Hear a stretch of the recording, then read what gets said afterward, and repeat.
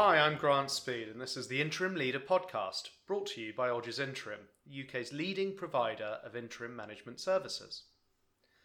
Being the chief executive of a local council is no easy job. It requires resilience, innovation, and an ability to think commercially within the scope of the public sector. Often it is a balancing act between reducing costs and delivering outstanding services to the local community. So what sort of skill set do you need for such a job? And, as local government evolves, what skills will be needed from its leaders in the future? Jes Ladva, the head of our government practice, is here to tell us all about it.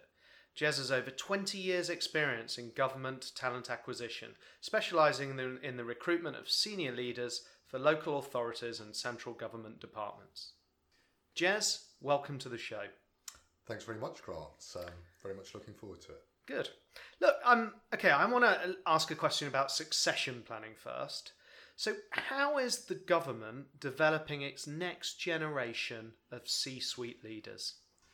Straight off the bat, it's a really key question there. And I think in order to answer this sufficiently well, I think we've got to understand the depth of the problem. So local government has experienced the challenges posed by austerity now for approaching 10 years. And one of the consequences of austerity is that there's been a delayering of structures. There's been less people. So very much the definition of more with less. And so as a result of that, the gaps between each of the layers has become wider. And so that has an impact on future talents as well. So that's one area. Second area in terms of the scale of the problem is around the demographics. So this is not unique to any particular industry, but we are seeing retiring chief execs, which has a demographic issue. More recently, there's been what's known as the pensions trap as well, where those on higher incomes, particularly within the public sector, there comes a point where it's the level of pension contribution becomes a disincentive to work. And so that has posed a problem where people are now, where they're needed more, are now having to rethink whether or not it's financially viable for them to continue. So people are retiring earlier. And then in government, there's also the political nuances. So we live in a very vibrant political landscape at the moment, and lots of change. And with change within local government, there can mean a change of direction. And as a result of that, chief execs in particular can be in quite a vulnerable position because a new leader may want a new chief exec to take forward the next plans. Just more of a general point around succession planning. I think the wisdom of succession planning is becoming much more questioned in that, is it better to have talent developed internally so that there is this procession in terms of the next heir to the chief exec's throne? Or are we living in such a disrupted world now that having a new leader, a new chief exec at a time, might be a more prudent way of doing things? So I think the whole leadership landscape around succession planning is very active at the moment. I think aside from all of this, I think the key question which you alluded to is around, is the next generation of talent coming through? And how are we all playing a part in developing that next generation of talent? That's really interesting, Jes. Thank you. I just want to ask a question before we get on to some of the solutions that we could put forward. But where are you seeing the current and future talent demands today? Yeah, again, really good question. So we're seeing a changing landscape in terms of the skills that are needed. So resilience is a word that's often floated about, but I think the depth of leadership courage and moral leadership that local government leaders need to display in the current climate requires remarkable levels of resilience. I think anybody wanting to become a chief exec has to passionately want to be that chief exec through every fibre in their being. It's not something that you think, well, it's the next step in my career and I think I'll give that a try. The sort of posh phrase for this is systems leadership, and that is the ability to lead through influence. So now local government the complexion of local government is very different. So there's a number of different partners and stakeholders involved that are not within the direct province of the local authority. So how do you lead and influence other stakeholders? Another key skill. And I think probably the other two areas are around the ability to deal with ambiguity. And so things are never black and white. And so there's always a middle ground.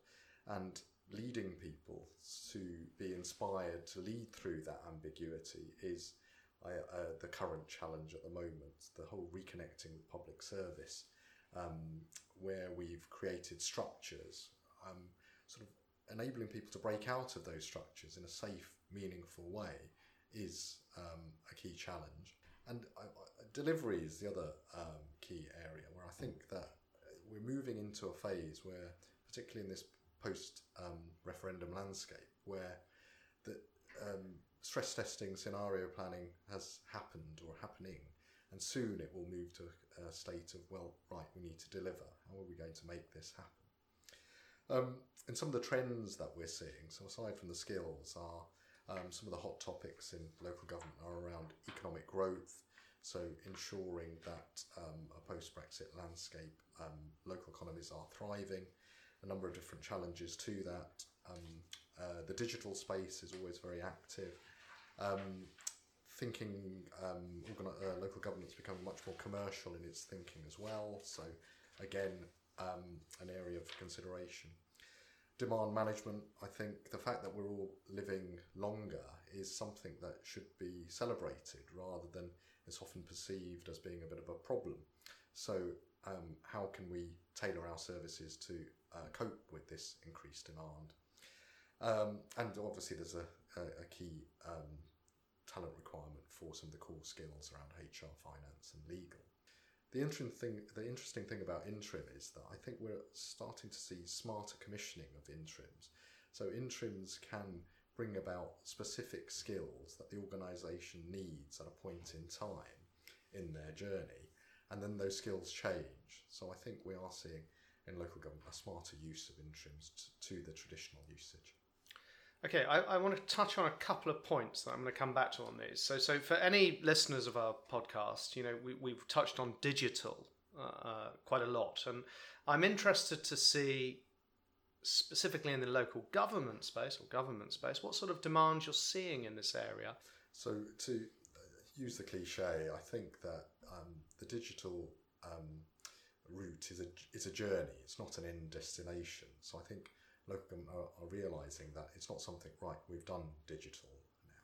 It's a continuous journey.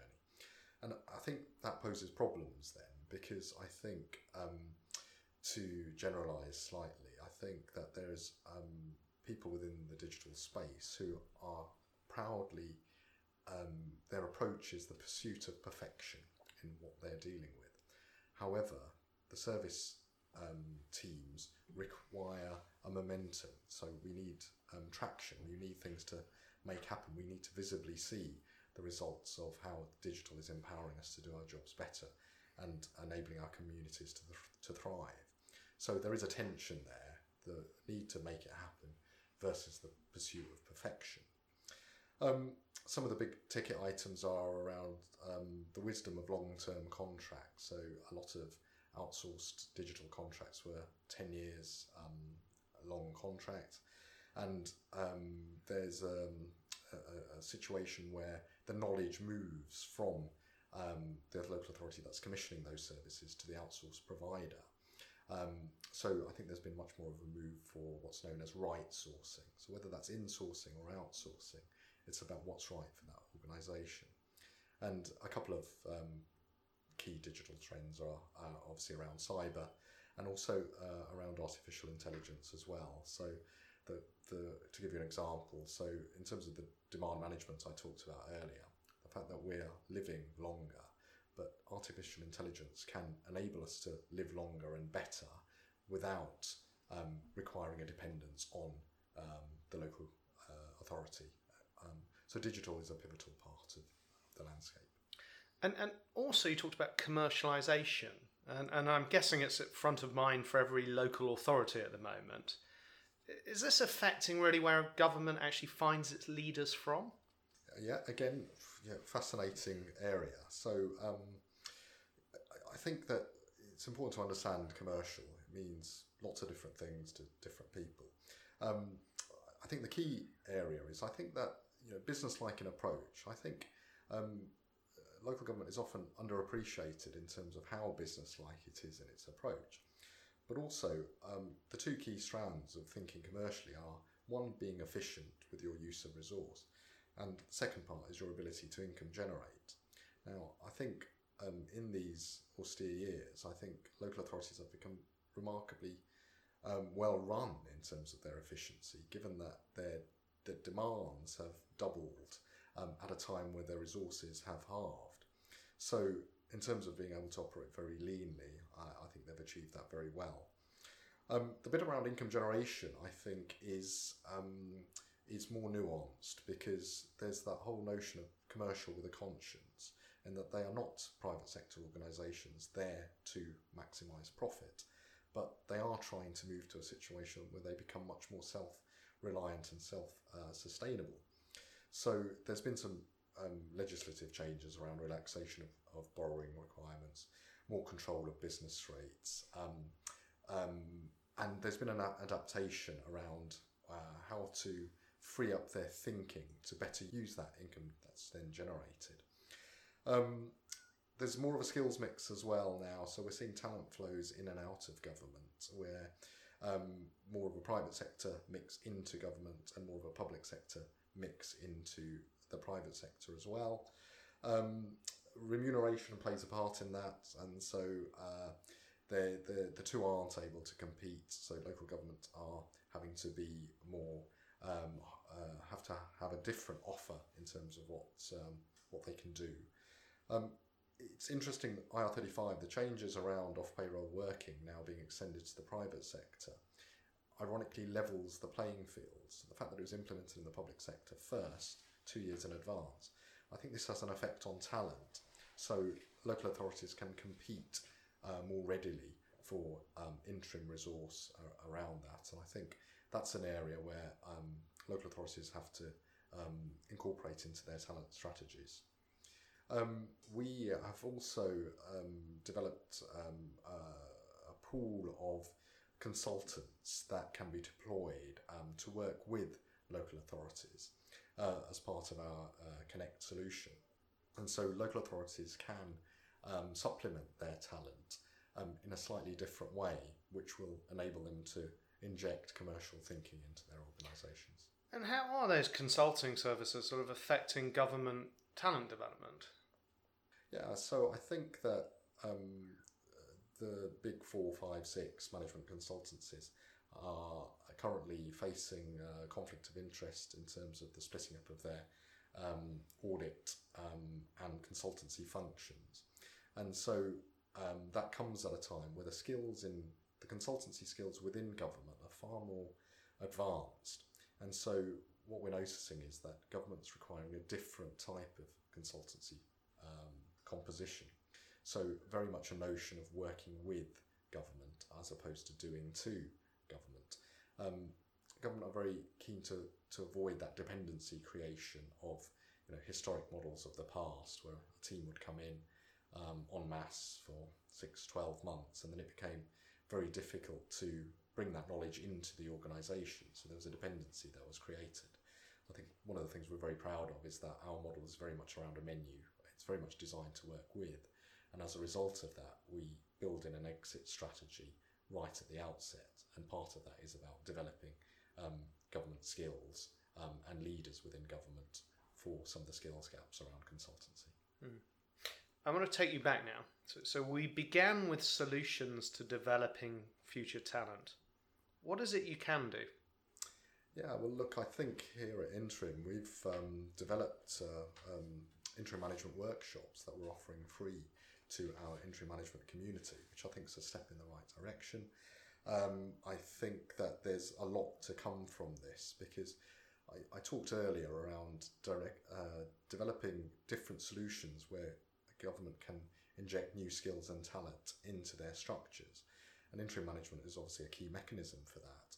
but also we've got to refresh the interim management community, and I think interim management is now becoming a career choice. Those that are very much hardwired to complexity, spinning plates, achieving an outcome, and then handing over are very different to those of us that might want to build something over a longer period of time, a 5-year cycle or a 10-year cycle. So as local government is becoming fast evolving, having a different, refreshed interim community, I think will be very much order of the day. We've also looked to develop the next generation of chief execs by running some sessions in terms of how we can better support aspiring chief execs. So we're recognising that talent drain that could be emerging. And don't forget that we are very ideally placed in terms of supporting future talent solutions around executive levels. We're very close to the market. We're very in tune with some of the strengths that are needed, the skills that are needed, the gaps that are appearing. And we're also very experienced in identifying talent. And also sometimes I think people are not used to, at C-suite levels, are not used to a process. So an interview process and what that involves.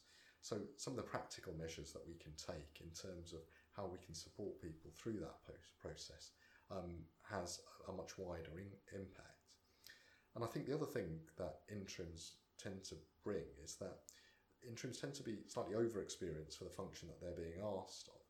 And so one of the byproducts of having a good interim is that they can mentor internal staff so that they can then be developed.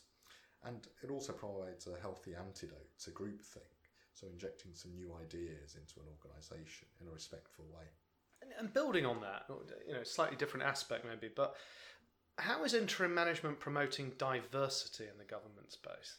Yeah, this is something we feel very strongly about. And so I think the point around diversity is it doesn't begin at the point where we are requested to deploy an interim management. It starts much further into that.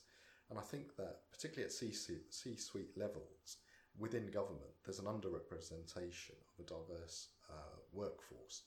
So what can we do about that? Well, I think it's very much linked to our support of aspiring talent. We've got to work to develop that talent.